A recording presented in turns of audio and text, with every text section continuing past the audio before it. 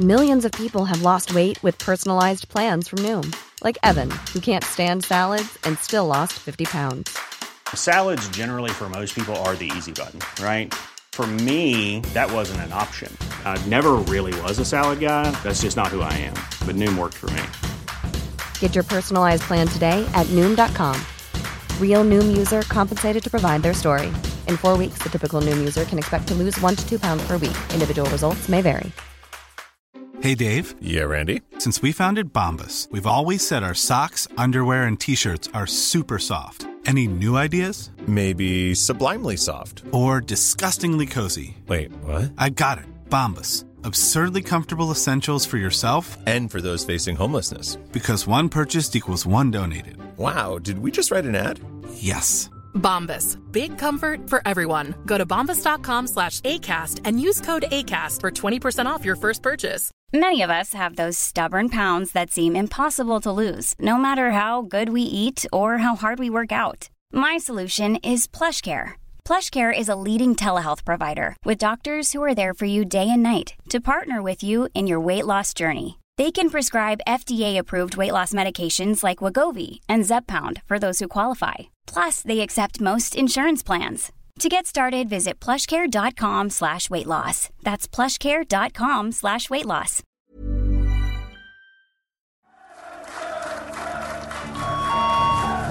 Stand by for Operation Woodson exercise.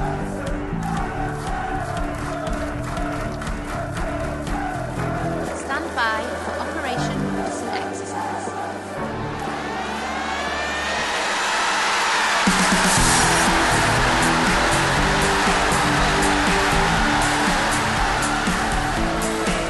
This is the Toffee Web Podcast.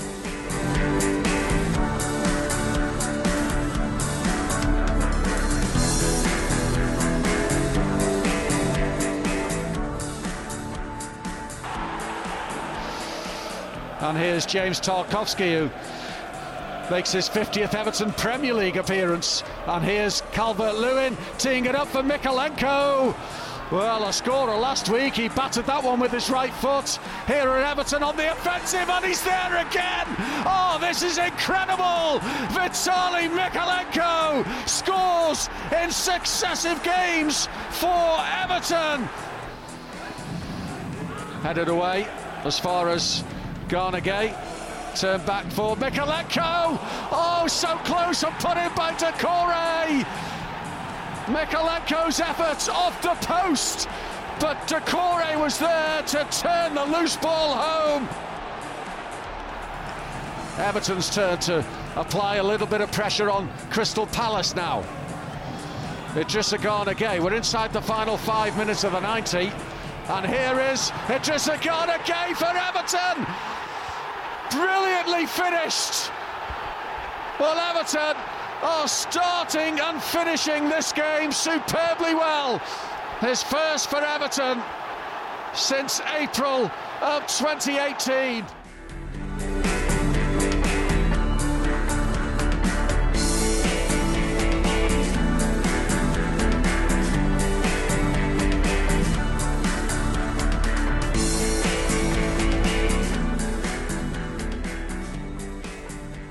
Hello Blues, it's the Toffee Web Podcast. It's the last international break of the year, and in contrast to a year ago when we Toffees were a little shell-shocked by 3 successive defeats, 2 of them in Bournemouth, Everton go into this fortnight's hiatus feeling pretty good about themselves. Saturday's dramatic win over Crystal Palace was the 6th in the last 9 in all competitions. It lifts us into 14th place, which is the highest place we've been since the 29th of October last year, just before that pre-World Cup collapse. It's not always pretty, and we ride our luck at times, but Sean Dyche certainly appears to be succeeding in what he himself highlighted as the biggest priority when he came in, and that was to change the mentality at Everton. So, can we now start to look up the table, where 9th place is just 3 points away? We'll discuss it all, including the events at Selhurst Park at the weekend, and look forward to the visit after the break of Manchester United, who really aren't in a good place right now by their lofty standards. I'm joined again by Paul Trail, as well as 3 team members coming off the sidelines in the form of Andy Howard, Adam McCulloch and El Bretland. Adam, why don't we go in alphabetical order today? Your overall thoughts on the win against Palace and the state of Evertonia in general. Well, on the pitch at least. Yeah, that's the easier answer. A is for Adam. Okay, let's go. There you go. Yeah, and A is for away win. What a performance! What a crazy weird game. It was a bit like a basketball match at times in the first half. Very to and fro. 3 goals away from home. Mykolenko causing all sorts of problems. Doucouré as well. Really positive. As you say, it's not always pretty. It's direct, but it's effective. It's enjoyable to watch because we're getting goals out of games where, as you mentioned, 12 months ago, we were obviously in a far more precarious position and also playing quite tepid, passive football apart from the odd bright spot.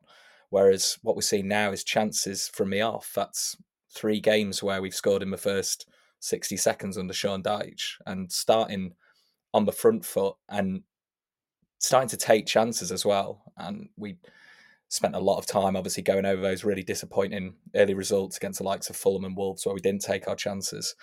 But you're starting to see, amidst that direct football and that kind of gung-ho approach at times with Dominic Calvert-Lewin and Doucouré causing problems up front and Mykolenko just swinging at balls and something happens and getting stuck into tackles as well in the opponent's area, which is great to see.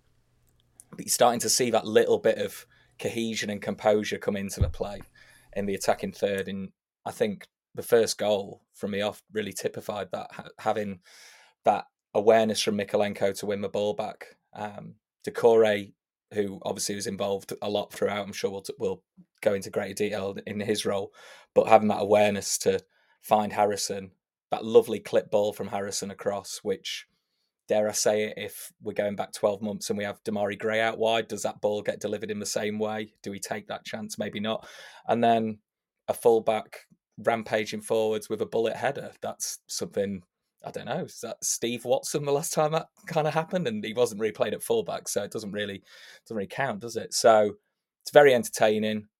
And most importantly, in a topsy-turvy game, we really came out on top. So, yeah, as you say, breathing room ahead of an international break that we can shrug off for what it is, an international break, rather than see it as this huge gap before a big old game. We can look forward to the space in between.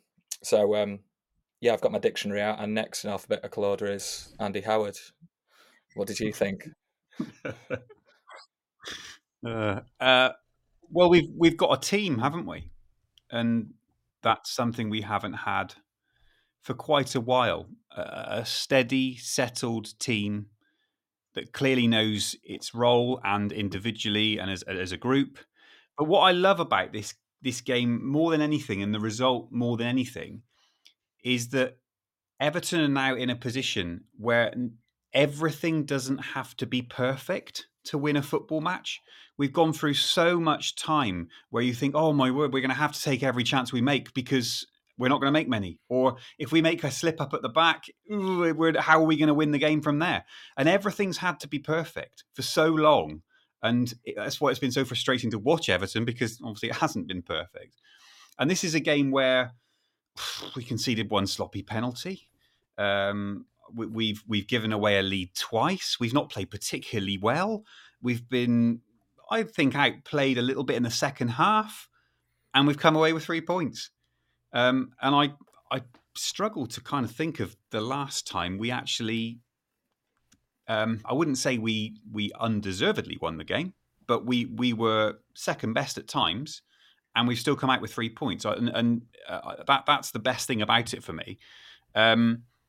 And you look at the table now, you're talking about looking up rather than down and all that. I mean, you know, we've got twice as many points at least as anybody in the relegation zone. People bang on about Brentford being so good. Well, they're 2 points ahead of us. Chelsea are 2 points ahead of us. Wolves are apparently doing well. Well, they're a point ahead of us. People see Palace as pretty solid citizens of the Premier League these days. Well, they're only just a point ahead of us, and we're ahead of Forest and Fulham. I mean, you know, it is really I think the We said the turning point was a couple of weeks ago, didn't we, when we could start to look up. I think that result really does cement us as one of those clubs in the middle of the pack that could quite conceivably go and finish in the top 10 or quite conceivably stay where we are in 14th. Obviously points deductions pending, but let's not talk about that. Let's talk about the fact that we have got ourselves into a position on the pitch where we will be, I would say, a match for anybody. I said on the group after that game, we are really average in this league now. And that in itself, I think, is wonderful. Yeah, that's spot on. I think the word Adam used before, efficient. I think that's what this Everton team is. It's efficient. That it's when it's not even at its best, it will still get results. And I think on the podcast when Dyche was appointed, I think a few of us mentioned, would it be similar to the Moyes era? And I think that performance at Palace was very similar to the days when we had, Marouane Fellaini, Tim Cahill in the team. You would go away from home. You'd have a tough battle. Everton wouldn't be amazing, but they'd more often than not go and get a result because they had that battle and quality. They had a manager who was pragmatic, a manager who, as you mentioned, Andy, a settled team. That is huge for, I would say that the last 2 years Everton have struggled because they haven't had that. They haven't had a centre-forward to rely on. They haven't had a settled centre-back pairing. And now it's just all the pieces are going together for, as you say, Andy, an average season. We're not going to pull up trees, but we've got the right mixture now of, just enough things are going our way, I think. And, it's just massive that when you're not playing well, I've still got, as a fan, you might watch it and the result is all that matters. But, when you're in the game and it's, the Palace are pulling you back, there's some things that are still quite frustrating to witness. But on the flip side, it's like just getting results and that's all that matters. So I still think, I wouldn't say there's room for improvement as such. I think in terms of progress, I think it's as good as it can be. And that, massive credit to Dyche. But hopefully this is the laying of the foundation to move on from the last 2 years. And then, slowly but surely, Dyche and the team can just build on that because, to have that many points on the board is just amazing. I mean, we've got 7 wins this season. It took us till March the 11th last season to get that tally. And it just little things like having 5 men in the box in the first 30 seconds to attack that ball. How long have we been looking and saying that, we've had Neil Maupay isolated with nobody in about 30 yards of him. We've got 3 goals on 4 occasions already this season. We did that twice last year, and one of them was the Brighton game, 5-1. So it just goes to show that, Dyche has really pushed that team forward now to be efficient and to get those little markers and to pull us away from, those sort of stats where you're thinking we're going to go down. We've now got those stats where it's like, we'll be okay. And so it's just massive progress, really. We didn't win 7 games until March. Sorry, it took us till March to win 7 games last season. Is that right? Sounds about right. Yeah, you wonder how we even survived on that, don't you? Don't you? It's that's a very damning start. And you're right about Sean Dyche.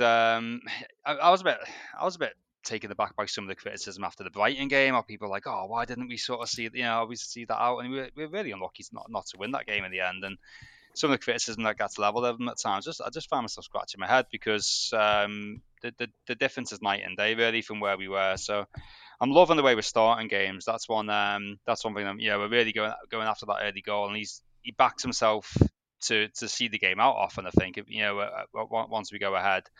I thought the Crystal Palace performance, I didn't think we played particularly well for a lot of the game, but we found a way to win, and that's it's great. It's not often we're able to say that we've played okay, mediocre. You even say not that well, and won the game. It's so rare, and I think on balance, if you're looking at them first couple of home games when we lost to Fulham and lost to Wolves, I think certainly we deserved. If you're balancing that against how we did against Crystal Palace, if you know what I mean, I think we're certainly entitled to a win when we didn't quite deserve it, and we certainly would have been valued for a draw at Palace. So it was really made up, and they showed good battle, didn't they? Thought Tarkowski had a brilliant give off from that ridiculous mistake. had a brilliant game at the back, and he's really impressing me at the moment. Just see them working for each other all over the pitch, and it's just great. And I think Andy encapsulated it really well. Of just you're not really worried about what's below us at the moment, and it is a case of looking up and just seeing where we go. And you're right. Let's not think about the any possible points deduction. What will happen with that. But certainly, it's a time to look up, and it's a time to maybe think about, well, if not in the league, then why not the cup as well? Because we're in the quarterfinal of that coming up quite soon. So loads of reasons to be positive, and it's been a long time, hasn't it, since we've had that? So all smiles from me at the moment. Yeah, I was one of the ones who was quite critical after the Brighton game, and I think it just comes back to that discussion that we were having last week. Paul and the other Paul, we were talking about the whole issue of possession, and Andy, Adam, and Elle, if you want to sort of chime in on that, just because you weren't part of the discussion, feel free. But it seems that on Twitter, at least, that the discussion has kind of devolved into this all or nothing, black or white discussion. We're either a team that just doesn't use the ball and has no possession and is prepared to just not have it, or you have to have the ball all the time. And I think my take is that there's obviously there's a middle ground between the 80-20 split that we had against Brighton and again in the second half against Palace, and on the flip side, just passing the ball around for the sake of it. I don't think Evertonians would ever warm to that side-to-side possession football in their own half, which is why I don't think Graham Potter would ever have been a good fit at Goodison. I've seen lots of people say that he wouldn't last 5 minutes because we would just start moaning at him. The crowd just get it forward. I don't know if any of you saw the clip of Dyche talking to Andy Gray about his philosophy around this, but it's all very common sense and very much in keeping with the kind of the front foot football as we Blues like to see. But you could see there was a clear difference between the way that we attacked in the first half against Palace, where the players were finding each other with passes and the long balls were at least giving Dom a chance against Anderson in particular, whereas in the second half it was all very haphazard and rushed. And Pickford's distribution was terrible, which for me it has been for a while, if I'm being honest. I think he's just being a bit too... He's just trying to get the ball out too quickly sometimes, I think, and often it's just going straight down the field, often to the goalkeeper, or it's nowhere near the strikers. So in the second half, nothing was sticking up top. So there are times when, for me personally, I think you just need to simply hold the ball for a few minutes and just take the heat out of the game. And that's something we just didn't do effectively either against Brighton or against Palace. So, when you take into account how open we were at times against Palace and how high that defensive line was at times, I felt we were a little lucky. And as we found out against Brighton, your luck doesn't always hold. So that's for me where my argument comes in, is if you could just keep the ball for just a little bit longer, you just reduce the amount of pressure that your defense is under, and you obviously reduce the number of chances that the opposition can have to take away your lead. But obviously, having said all of that, we've deserved some luck based on those early results at the start of the season that you mentioned, Paul. We've taken 3 points away from London for the third game in succession, and we're 14th. So all in all, happy days. I think there's a tendency to want us to run before we can walk here. I mean, we've been through some terrible times in the last 2 years. And we are a recovering football club. Well, football team. I don't know whether the football club's actually recovering or going backwards, but the team on the field we're in recovery here. And yes, it would be great to see us do X, Y, and Z with the ball, and always have two options when we've got it on the deck, and play great forward passing football, but also have more of it and all the rest of it. But that feels a long way off from the base we're starting from. And the two games we've just mentioned, we got 4 points. I mean, it for me personally, I mean, this is only a personal opinion, it's much more about the product of what we're doing. I mean, I thought the Brighton game, going back to it because I wasn't on the pod that week, I thought it was a great game of football to watch, because there's two very defined teams with very defined game plans who were acting out their game plan almost to the letter. And that's what made quite a good football match, and it made quite a tight football match. Brighton couldn't, they couldn't imprint their game plan on the game enough to win it. Neither could we, but we held them, and we were as good as them at it. So I don't know. I feel as though that stuff, I get a bit tired with reading kind of, why aren't we doing this? Why aren't we doing that? That number's not high enough. I think we've just got to look at the end product. And that at the moment is points. And I just feel as if that's the bottom line. Yeah, I agree. And I think, I know you guys, Lyndon and Paul Squared, discussed on last week's pod. But yeah, that is the important stat, isn't it? But a lot of these glamour stats like XG can be useful for context, but they can also mask what you see with your eyes, especially being at the game. And if the ball's going in the net and if chances are being created, then that's far better than a kind of passive style. And I think, I totally take your point as well, though, Lyndon, that over the course of 90 minutes, maybe ceding too much possession makes life harder for you. And that's maybe where in other games, and Brighton was an example of that, where you will concede goals in the second half and you will be worn down and the passes will start to get looser and more tired because you're having to do so much running without the ball and make your job a little bit harder in some instances. But then I think to go back to that idea of expectation, I think in the past the frustration's been that we've got players in the squad who, whether it's at other clubs or through past evidence, sometimes at Everton Football Club, have got the quality on the ball and the composure, and they don't really seem to know what to do with it and look disjointed. But I think what we're starting to see, and I mentioned it in the first goal, and we see it in the third goal as well, where through some consistent game time and game time together, I think you mentioned, Al, as well, like the beauty of the players actually having time spent together. You see the likes of Doucouré making better decisions in the final third, having that extra touch, having that it's less rushed, it's less forced. And if we can continue to do that as the season goes on, I mean, Idrissa Gueye didn't balloon one over the bar, didn't do his kind of rugby conversion attempt. Progress. Yeah, exactly. Yeah. And as well, Doucouré, to go back to him, I think I remember saying in the away game at Brentford that probably the only player on the pitch who can play that sort of quality through ball beyond Onana is probably James Garner for the Dominic Calvert-Lewin goal. But then you've seen Doucouré, again, growing in confidence, growing in stature. He's got a new contract as well, and his role in the team's obviously more important now, certainly than it was under Lampard. But you see him that through regular games, he's showing the qualities that we've seen. And I think those gradual incremental changes are going to be far better than, as you say, Lyndon, the polar opposite, which would be, let's bring in a Graham Potter and let's play sort of tiki-taka, and it doesn't really work with what we've got. Let's make the gradual progress.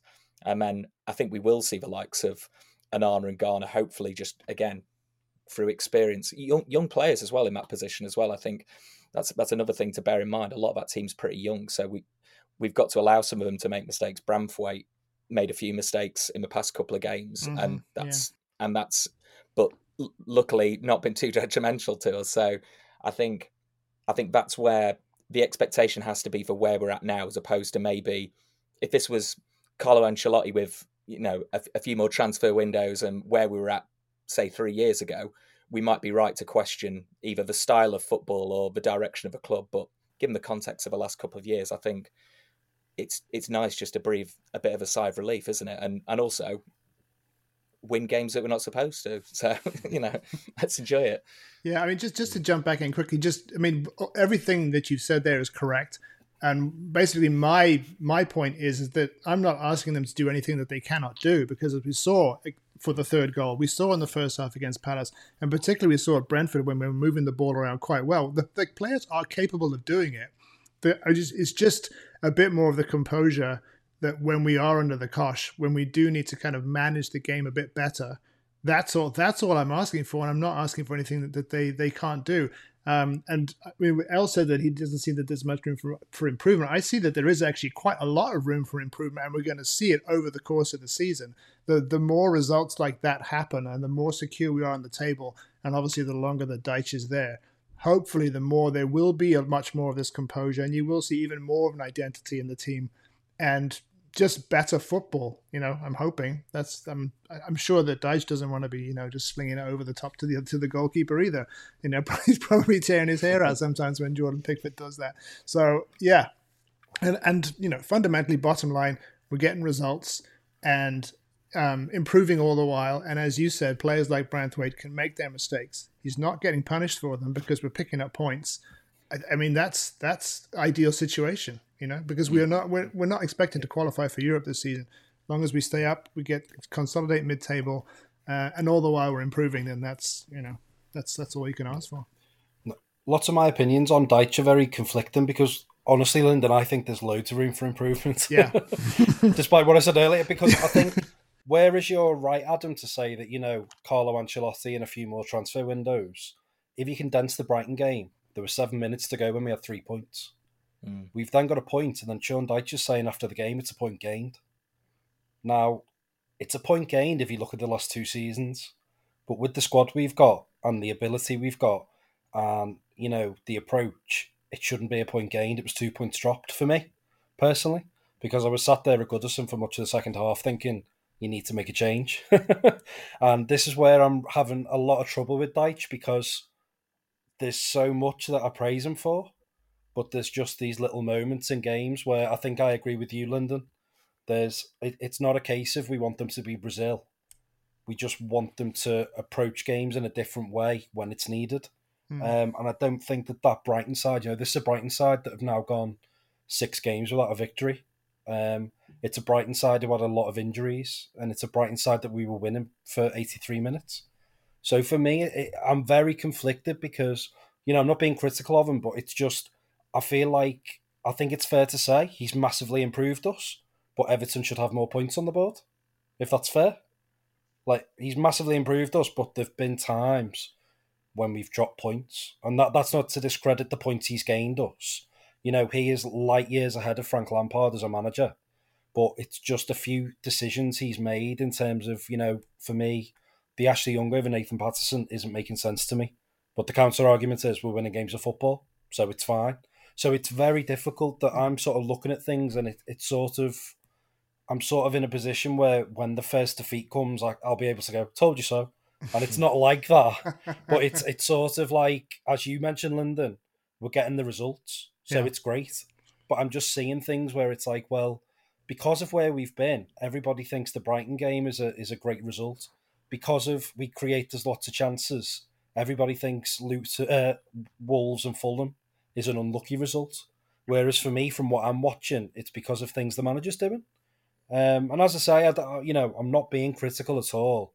It's just there are certain things that I think just need tweaking. And I think Everton can be, firmly in mid-table then, rather than going into these games where it's, it could go either way. So yeah, Lyndon, I think I agree. I think I probably most agree with you in terms of what you said, that, you're not asking them to do things they can't do, because I think it's the home record, really. It's the fact that, you've got players like James Garner and Amadou Onana who can really get on the ball, and they're being overrun at Goodison every game. I know the Brighton game is a different one because they've got technically very good players as well, but it's almost like the away team, he's really got it right. But the home record, it's a positive because, he's got that time now and he's got that consistency in the team that he can turn that round. But, it's almost like, if you compare it to like Martinez, he was great at attacking, but he was rubbish at defending. It almost feels like Sean Dyche is the perfect manager on the road. But at Goodison, for me, I still feel like there's a lot to get right. So it's really interesting, and it's nice to be in that position that, we are 14th. We have got points on the board, but you can see what the little tweaks that he can make to get us more. Because, David Moyes is probably the most successful manager in my lifetime, and David Moyes used to do my head in every week. And I think it's probably similar that, I've just got a different opinion when I'm sat there. Sean Dyche is a Premier League manager with over 10 years' experience. He knows what he's doing. I'm not saying that I'm right and he's wrong, but there's just little moments when it's when Brighton get the equaliser, you're like, Sean, why didn't you bring a sub on? But then when you get the 3-2 win, you think, fair play, Sean, you've got it absolutely right. So it's really interesting. And, I don't want to be critical. I'm super positive. But there's just little things where I'm like, oh, can you just do that? And we could maybe have 18 points and not 14. But, as long as we stay up, that is all that matters. Yeah, that's the be all and end all, isn't it? Just being in the league at the end of the season. But yeah, I think as you said about Moyes, I mean, you're never going to. None of us. Well, I wouldn't have thought. No one's ever going to agree on everything a manager does. So everyone's always going to think, oh, I'm not sure he should be coming on, or whatever. And that's the way it is. But I think the reason I give Sean Dyche so much of the benefit of the doubt now is just the time he's had, really. I think it's about 9.5 months or so he's been here. Obviously he was thrown right into the deep end of what he had to do, and that was just survive with. And then the summer, that was difficult. Obviously, he didn't know who he was going to be working with, and some of the games early in the season could have gone a bit better. But I think it's only really once the window finally shut, and even then he lost Iwobi. He lost the two players he was going to play on the right within the match. Just when the window closed, and obviously we got Jack Harrison in, so he hasn't had that long to work with what he's got. And I think when it's a case of saying, well, we can do better, I certainly feel we can do a lot better when we're defending a lead and when we counter. And the amount of times we sort of have a chance to counter, and we just do so many dumb things with the ball. It frustrates the heck out of me, but I understand it because I don't think he's had a lot of time to work with them players. Give him more time to do that, and give him and you see the difference winning makes in terms of confidence. You see players like they did on Saturday just do things a little bit better, i.e. the Idrissa Gueye goal. I felt we didn't really. We saw less opportunities to counter than maybe, say, the Brighton game, I thought, on Saturday, but were more effective when we did. Brighton, I thought we had so many chances when we won the ball, galloped forward and just lost it again. That's what I found really, really frustrating in that game. So hopefully that's getting better, and that's what happens with winning, mentality, confidence, but time on the training ground with a settled team. And the more he does that, you'd imagine the more that they can improve. Now, the caveat to that is it is quite a small squad. If we were to lose two players quite quickly to injury, suspension, we're really, really struggling there for numbers, aren't we? I mean, Calvert-Lewin, if he was to go down injured, be injured for a couple of months again, Better was done quite well in the cameos. But you know what I mean? It's a couple of injuries away from us really struggling to find a winning formula potentially. So let's hope the sort of fitness build continues to stay strong, because I think that's important. Just a word on Beto, actually, though. It didn't really occur to me. It's only I was in the office yesterday, and an Evertonian there was saying to us, like, it's a bit like when Rooney was coming off the bench for Thomas Radzinski with Beto. I was like, come again, Rooney for to compare Rooney with Beto. But I get what they mean. If you go back to that time, because Radzinski would run the defenders ragged, and then you'd have like this young machine Rooney coming on and just causing all sorts of havoc. And you think Beto, you saw Calvert-Lewin.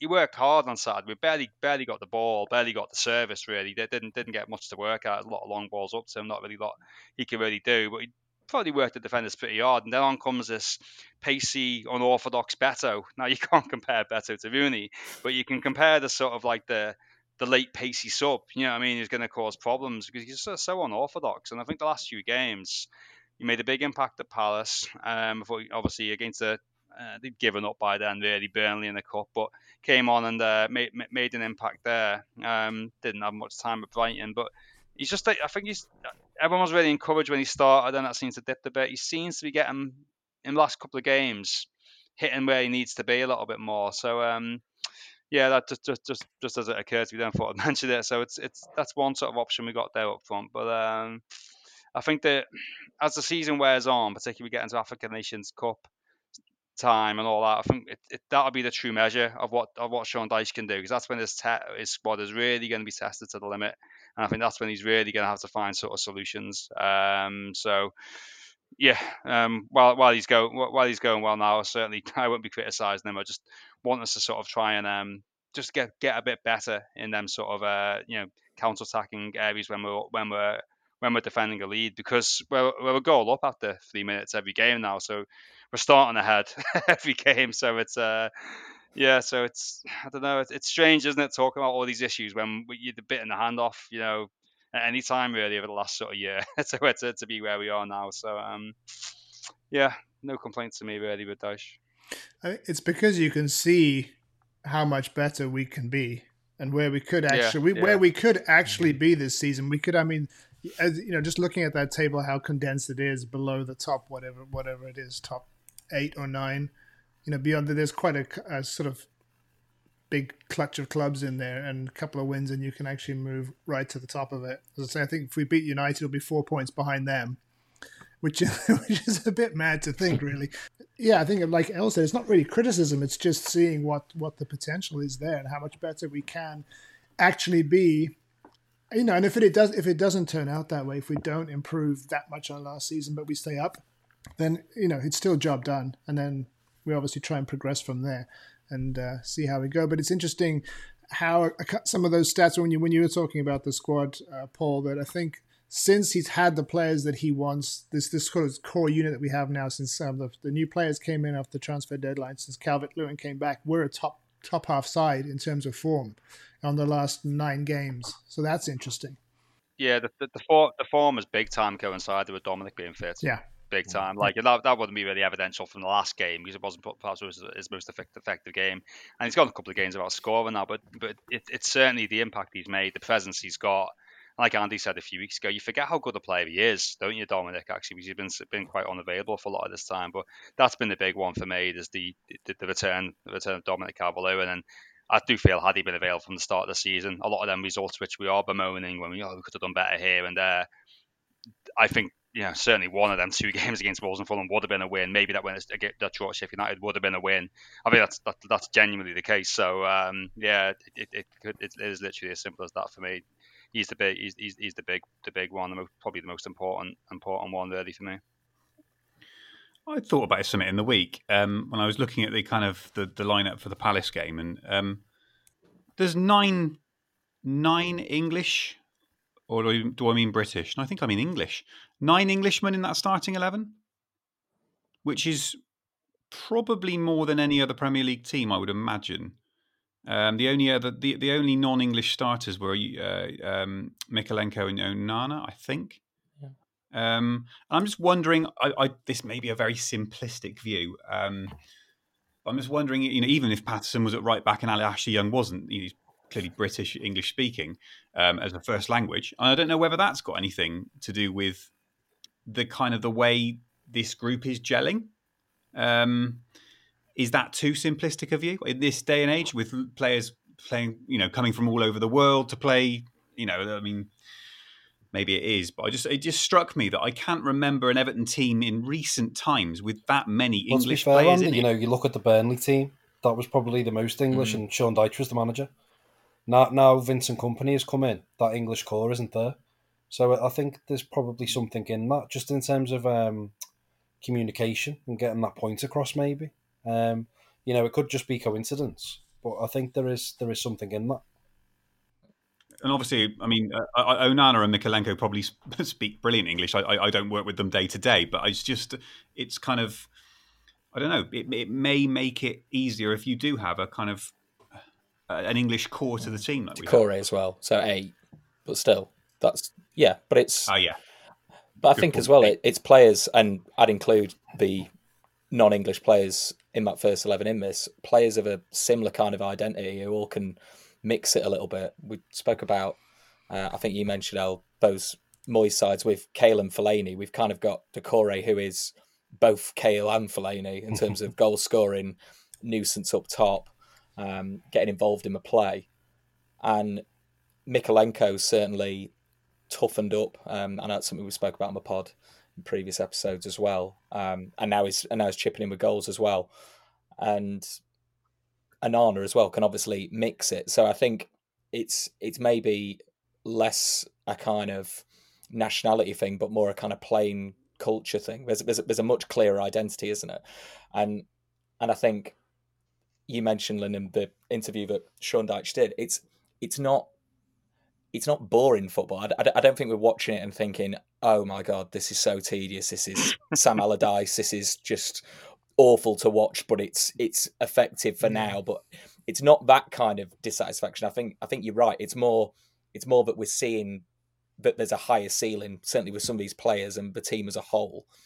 But I'd really like to see Tarkowski kind of crunching into a tackle, it goes long. Dominic Calvert-Lewin and Doucouré are mixing it up in the box, and then it leads to some quality play. It's because it's fast. It's yeah. I wouldn't say it's frenetic because there's some order to it. There's some kind of logic and reason to it, but you're just kind of getting to that end point a bit quicker, aren't you? So I think maybe that's what's starting to kind of emerge from that Sean Dyche side. I know Ashley Williams, remember him, was on Match of the Day, and I think he said something like, "Oh, this is a typical Sean Dyche side." Dyche-ish, I think he said. Dyche. Dyche-ish, he said. Yeah. Just as good a pundit as he was a centre back, but he said that it was very typical of a Dyche side, but I don't really ever remember Eric Peters kind of bombing on and nodding one in. So I do think Dyche is adapting his style, but I think we're right to kind of draw parallels with that Burnley side to an extent, in that there was a clear, simple way of playing. And I think for players who are in recovery, to use your term, Andy, having some stability and having just very clear, simple instructions, certainly with some of them, and when we're talking, the same names have kind of come up from that Palace game in terms of Doucouré and Mykolenko, they're really reaping the benefits of that simple instruction. And yeah, that's where, I agree. There's room for improvement, and it would be nice if we could tweak it a little bit and certainly do more on the ball at times. But there's enough there at the minute to, as we've said, the fact that I'm not necessarily too worried, apart from the fact that I live here, too worried about Sheffield United's results, or too aware of them really, at this stage in the season, compared to, as we say, that last international break last season, which, okay, different circumstances, but still just being a little more optimistic and looking at that next run of games in, a busy as ever December coming up, and actually looking at most of the fixtures, apart from I'd probably say Man City at home, but you never know. But going into them and feeling something approaching relaxed and optimistic, that's something we'd all have bitten the hand off last year. So that's where I'm not too worried about upsetting the apple cart and demanding Sean Dyche goes for a sort of continental style and rips up the copybook too much. Yeah, 100%. Where you say, Adam, that everybody's chipping in and can all do a bit of everything. I think it's interesting to note as well where the goals have come from at the start of the season, because our strikers have got 5 goals in all competitions, our defenders have got 5 goals, and then you've got your wingers have got 3, and then your central midfielders have got 8. So that is pretty even across the 11. That it's not just that it's great that we've got Calvert-Lewin back in the team, we've got Beto on the bench, we've got Chermiti there as well, but we're not relying on the centre forward to get the goals. We're relying on a centre forward to knit it all together, but it's almost like the centre forward has made everybody better in terms of an attacking sense as well, because with that focal point, Mykolenko can get into the box within 49 seconds. It's just boosted the team tenfold, I think. So as you say, Adam, we've got a team of players that can do a bit of everything, and it's good that they've all stepped up to the plate and are getting goals as well. Best not the best compliment, but a good compliment I can pay Sean Dyche is that when Sheffield United got that late equaliser against Brighton the other day, I thought, we're Brighton in the league then. I said how near are we to Brighton, rather than thinking, oh no, not a relegation rather nicking a point out of the team. It's just how far away we are from that drop zone, which is just you're just not really thinking about it, are you? I literally thought well, how far away we are from Brighton, not like, oh crap, that's not a result we want, So it's just great to think like that, and it's been forever since before like that. So happy days. Indeed. Any gripes about VAR and the penalties that Palace did and didn't get? I guess Tarkowski dangles his leg out, I suppose, and the lad sort of goes over it. But again, I'm loath to criticise players for diving too much because they all do it, but you just kind of feel that there's diving and players make males of things, and then there's diving, and I just felt like I just thought it was just beyond the point of ridiculousness, and it wasn't just the 2 penalties; it was the periods before, like he was flinging himself everywhere, and I thought the referee, because he was doing it, I thought the referee probably thought, well, I can't just give these every single time he does this, which is probably why I thought he made the decision to yellow card him, I think. And you could argue that was, I know the leg was there to go over, but.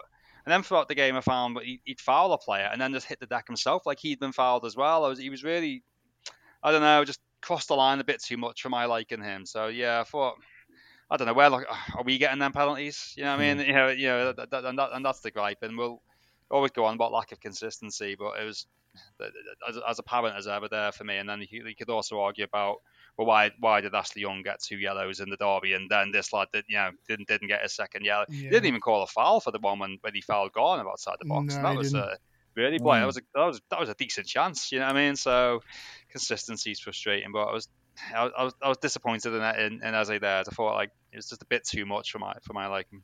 Yeah, I think what sums it up is the end that Eze went down is where Umar Nias was punished for deception of an official, and he's the only player I think in football history who's actually been punished for that. I think there was one other. I know that's going back about 6 years now, but there's Yeah, right. Evertonians don't forget, Al. We have elephant memories for this kind of stuff. But what's disappointing is as well is where if referees and officials in the FA have the power to stamp this out. After Umar Nias got that punishment, I'm sure he didn't dive again. And it's just a shame that so many years after, it's still happening because there isn't that consistency. So that was the thing for me. I just thought it was quite ironic that the end that occurs is the end where we saw an Everton player get severely punished when nobody's come close to a similar punishment. But I do think that that's where the officials really let themselves down. Is I think that with proper officiating, you can stamp these things out of football, and it just hasn't happened. And I just think when you've got a player like Eze with all that talent, it is a shame that he does go down like that. But fair play to him. I think he's the first player who's given Branthwaite a tough afternoon. Mm-hmm. I think he was I think Branthwaite, I think he's so good.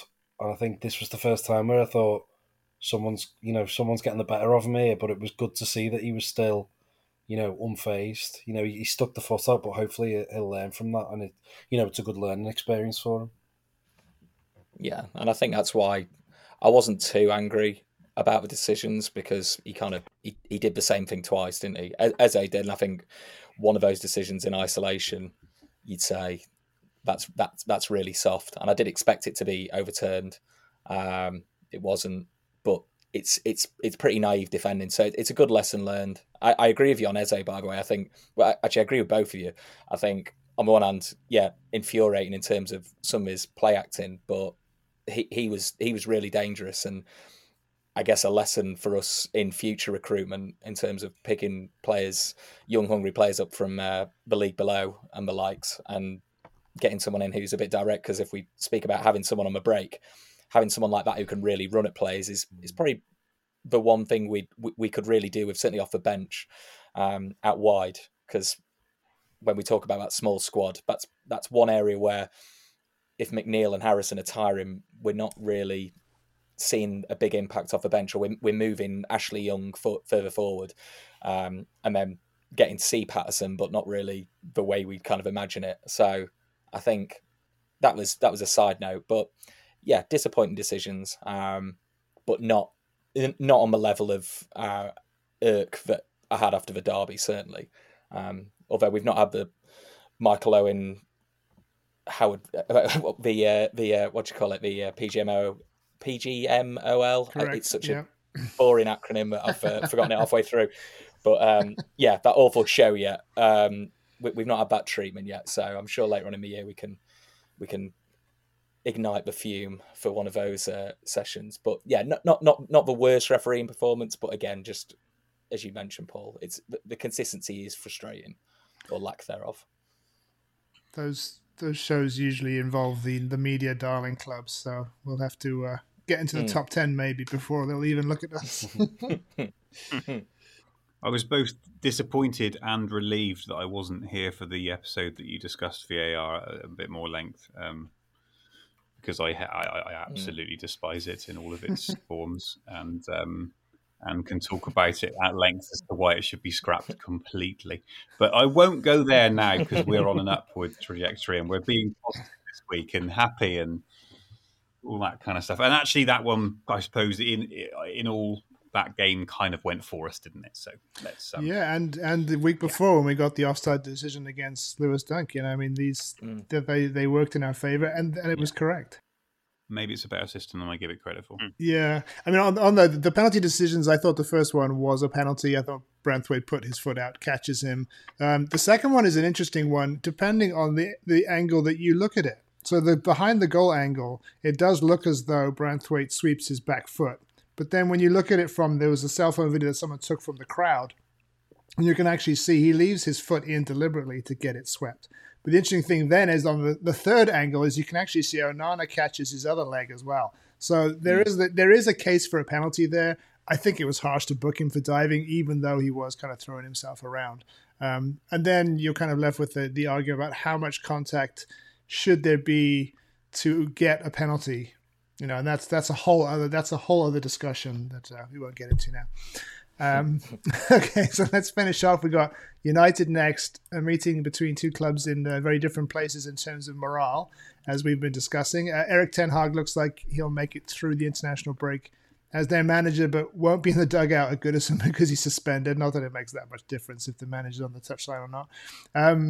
Adam, how are we feeling about this one? I think we can feel good about our chances of compounding their misery, can't we? I think so, yeah. As I mentioned earlier, I'm starting to look forward to these kind of games again. Yeah. And I think if we're talking about how we've looked promising away from Goodison, but not necessarily capitalised yet, this feels like the ideal opportunity to put that right in terms of the opposition and being fired up for it, but also, as you mentioned, a club who, they're a bit weird, aren't they? They're just us, but a slightly kind of glossier version of it, really. Yeah, richer.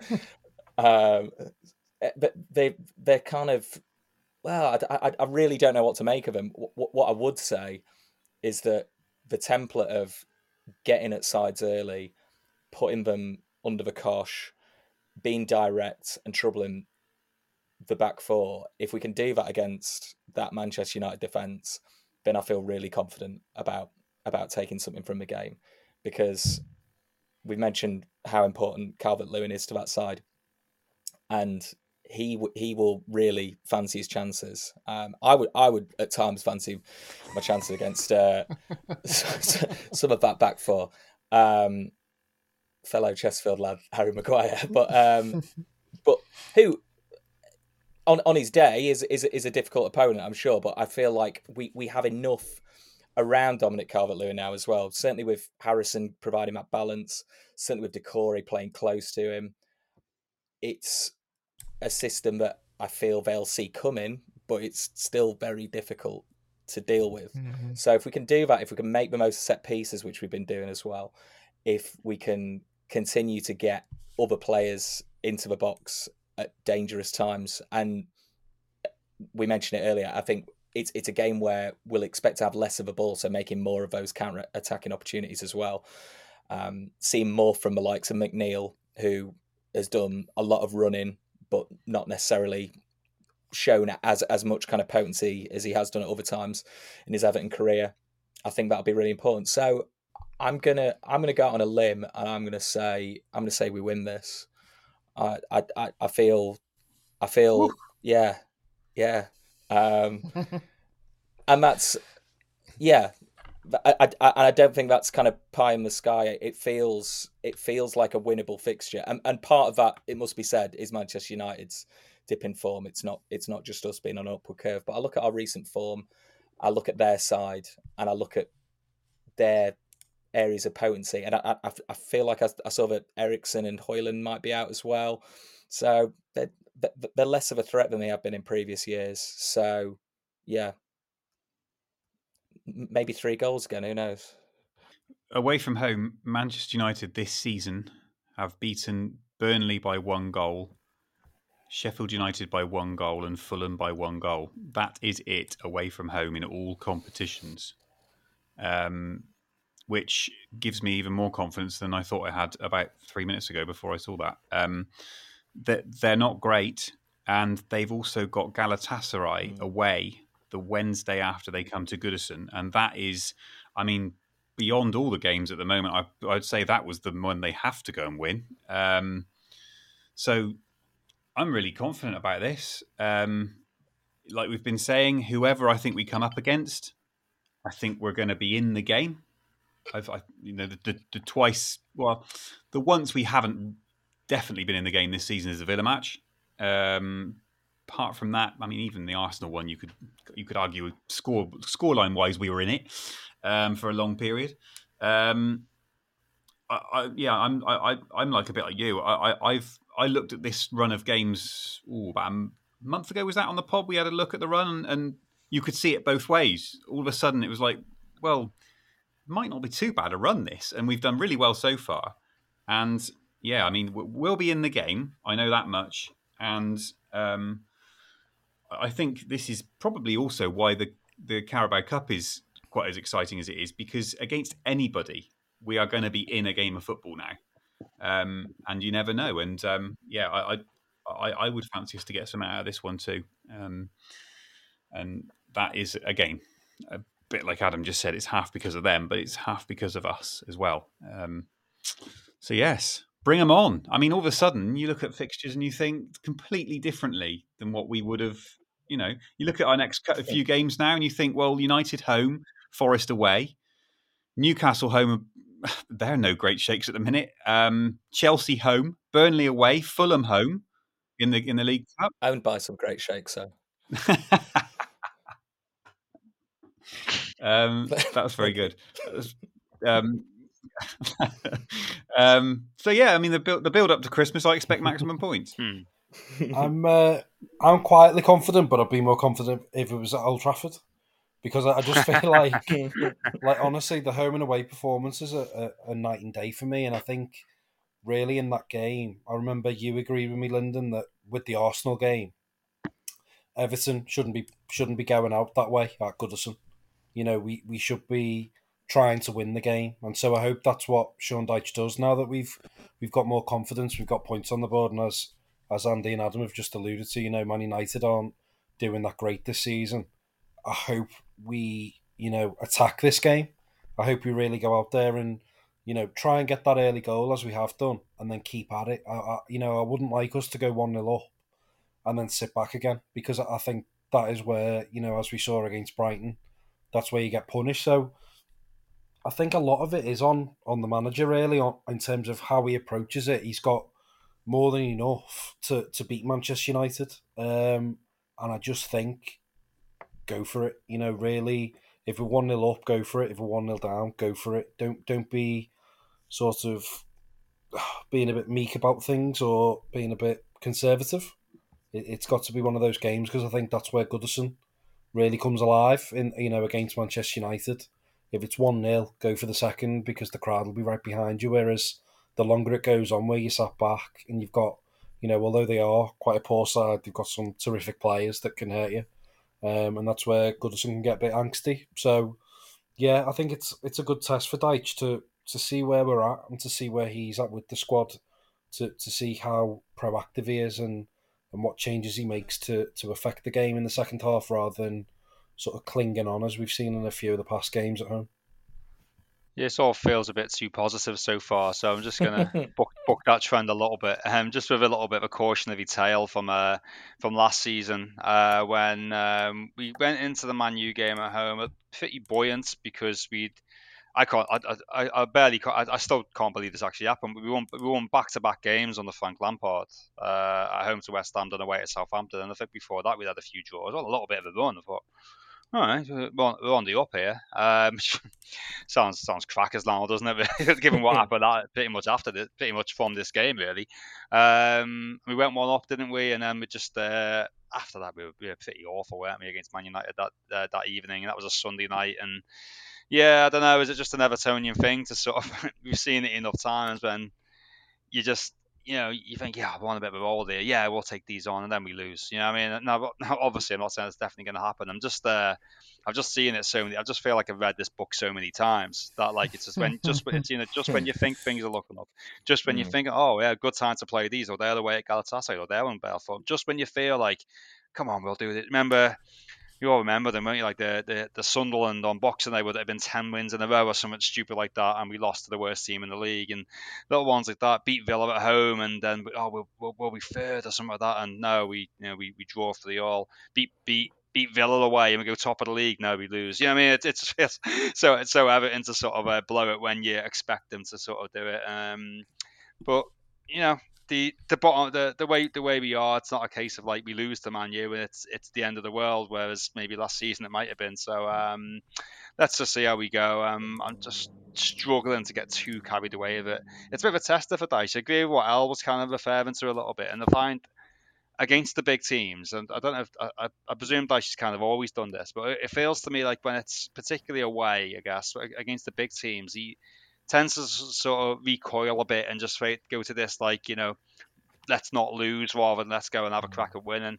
I'd like to think he would also. He might ignore the fact that it's kind of Manchester United, look at it for what they are at the moment, and have a good go at them, and not be too conservative and not be too cautious going into the match. But I just can't help that have that little bit of angst going into this game. So I'll be a coward and give us a point in this one, and that will do.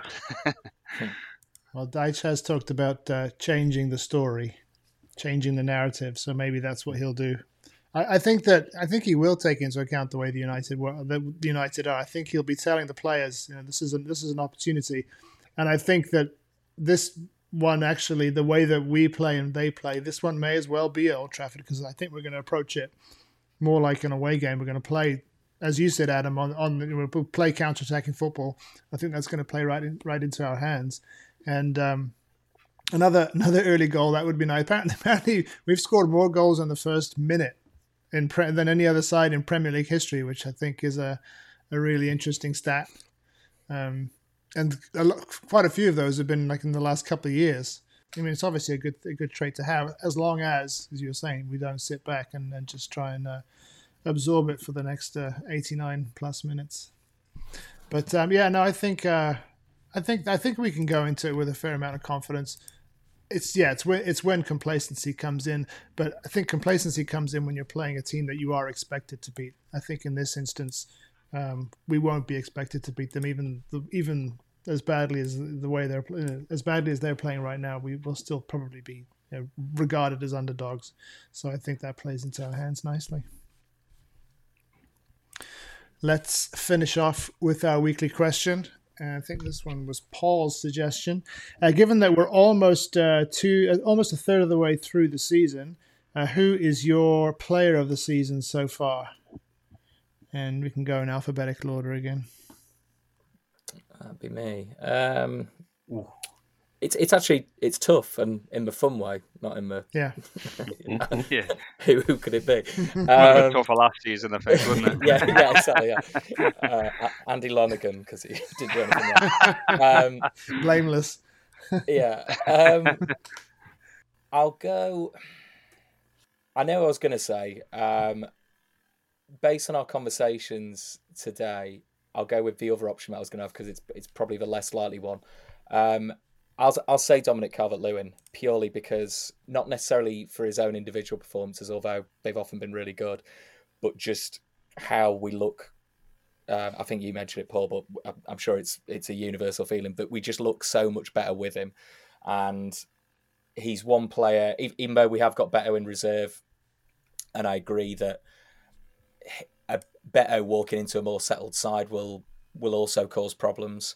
But to me, Dom is just so pivotal, not only to the results that we picked up, but for going into games like this against Manchester United.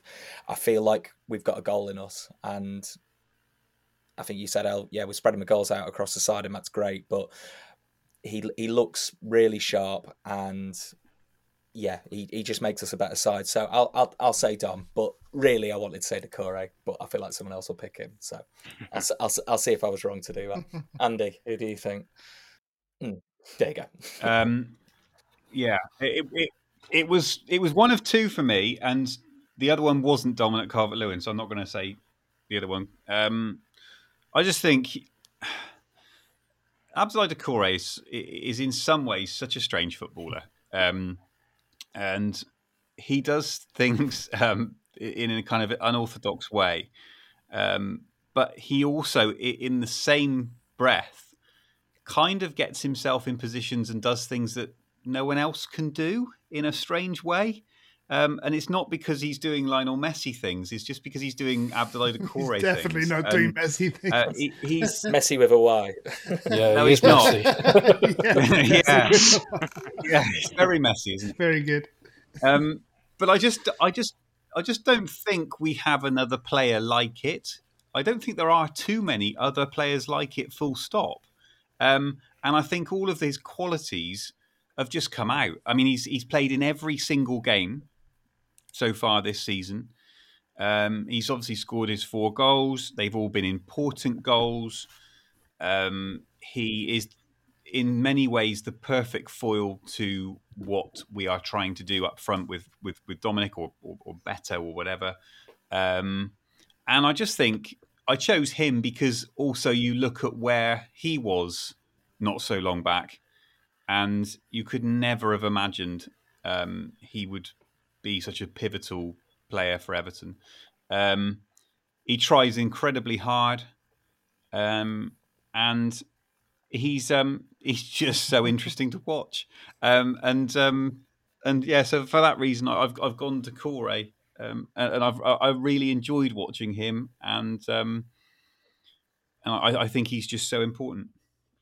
Yeah, definitely. I remember tweeting about Doucouré the other month that, to quote Forrest Gump, life is like an Abdoulaye Doucouré counter-attack. You never know what you're going to get. He can score like a volley from 30 yards, and then 2 minutes later he can't pass 5 yards. He's a really great footballer.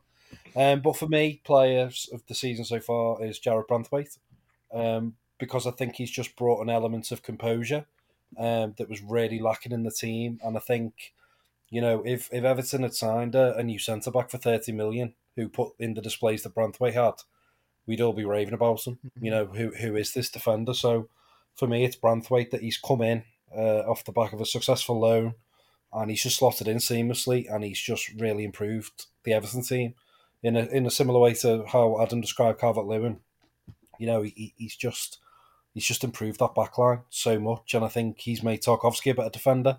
I think he's probably given Mykolenko confidence, because Mykolenko knows that he's got that support there, and I just think he's a quality player, and I think he's one of those players that he's been at Carlisle and he's been at Everton, and he's probably worked under many coaches, but I think you don't need to coach him. I think he knows what to do, he knows where to be, and I think that's massive for Everton, because without being too harsh on Michael Keane, I feel like Michael Keane needs his hand held, and I think that's added to the pressure for the likes of Tarkowski. Whereas Branthwaite, I just feel like the 11, as we've said, under Dyche, that every player knows his job. And I think with Branthwaite in the team, they can all just get on with it. They know that, he's a young lad, but he doesn't need that support like a Keane or a Godfrey might. So I think for me, it's him, that just the way he's bolstered that Everton team with just his know-how, really. Are we doing this in true alphabetical order, Lyndon? That would be you next, unless I've got the alphabet wrong all these years. No. You're right. I was going to defer, but those were the three that have been mentioned. Were obviously the three standout candidates. I mean, Calvert-Lewin. If the question were who is the most important player, then I think Calvert-Lewin would get it, but maybe for the fact that he missed the first 5 games in all competitions, maybe that discounts him slightly. Branthwaite, I think, is the other one that came to mind, because he's just been, as you said, everything you just said, El, for all those reasons. But I think for me, mine is also Doucouré. part of the fact that the journey that he has come on in the last year. I mean, quite what Lampard didn't see. Maybe it was just simply a personality issue. Who knows? But I mean, it was, given our predicament, that decision in hindsight just looks like madness. And as has already been said, I mean, he pops up in the right areas. He's there. It just seems to be in the right place to score really, really important goals. And perhaps the most important stat is we haven't lost when he's scored. So long may that continue. Abdoulaye Doucouré drives me mad. Some of the things he does is absolutely so maddening. But how can you be so mad at a player who makes so many positive contributions to your team? It's absolutely mad. And Blanthwaite, I think it's a very fair call to get to say he's been our best player this season so far too. I feel mine's his partner actually, and I mentioned a little bit earlier, James Tarkowski. I just feel I thought the first couple of games, and yeah, you're probably right, Al. Actually, it's playing alongside Jarrod Blanthwaite's probably brought the best out of him. I thought he started the season off quite poorly first couple of games. I know we're only 12 games in, but I think since he's worked alongside Jarrod, I feel he's probably helped Jarrod a little bit. As you say, Jarrod probably doesn't need all that help, but I think it's he's still a young player. He's probably nurturing along a little bit, and I feel he's really picked up big time, Tarkowski, and one in performance. I know he made that wild mistake the other day, which I still can't quite understand. But other than that, he's I just think he's been absolutely fantastic, and he's captained as well.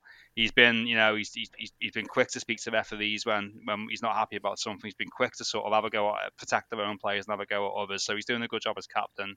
Scored a good goal as well at Brentford, of course, which was important for the win. And just all around, I just think he's really. He had a good season last year, but he's really, to me, kicked on another level, I feel, this season. So that'd be my shot for so far, James Tarkowski. And there's others in there as well, isn't there? That's the nice thing. There's others who we've not mentioned, like James Garner. I think certainly Mykolenko, in terms of the improvement we've seen, be another one who'd be right up there, certainly in terms of his contributions. But yeah, it's nice to have a choice to pick from. Yeah, I mean, Onana's played well as well. Can I just add as well, the way Paul described Doucouré is exactly how I feel about Dyche. That's exactly that. You've just the way I went on before, going, I'm being positive and I'm not being critical.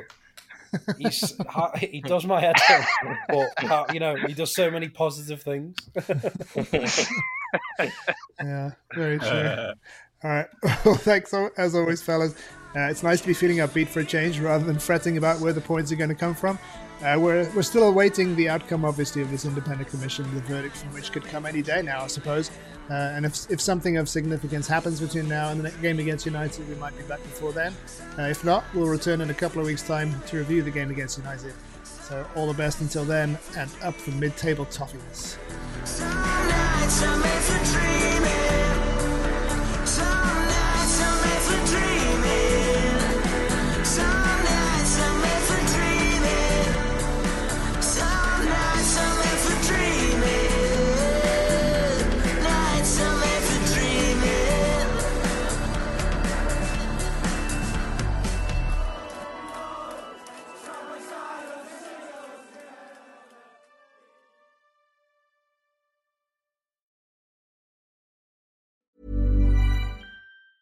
Mom deserves the best, and there's no better place to shop for Mother's Day than Whole Foods Market. They're your destination for unbeatable savings, from premium gifts to show-stopping flowers and irresistible desserts. Start by saving 33% with Prime on all body care and candles. Then get a 15-stem bunch of tulips for just $9.99 each with Prime. Round out Mom's menu with festive rosé, irresistible berry chantilly cake, and more special treats. Come celebrate Mother's Day at Whole Foods Market. Mom deserves the best, and there's no better place to shop for Mother's Day than Whole Foods Market. They're your destination for unbeatable savings, from premium gifts to show-stopping flowers and irresistible desserts. Start by saving 33% with Prime on all body care and candles. Then get a 15-stem bunch of tulips for just $9.99 each with Prime. Round out Mom's menu with festive rosé, irresistible berry chantilly cake, and more special treats. Come celebrate Mother's Day at Whole Foods Market.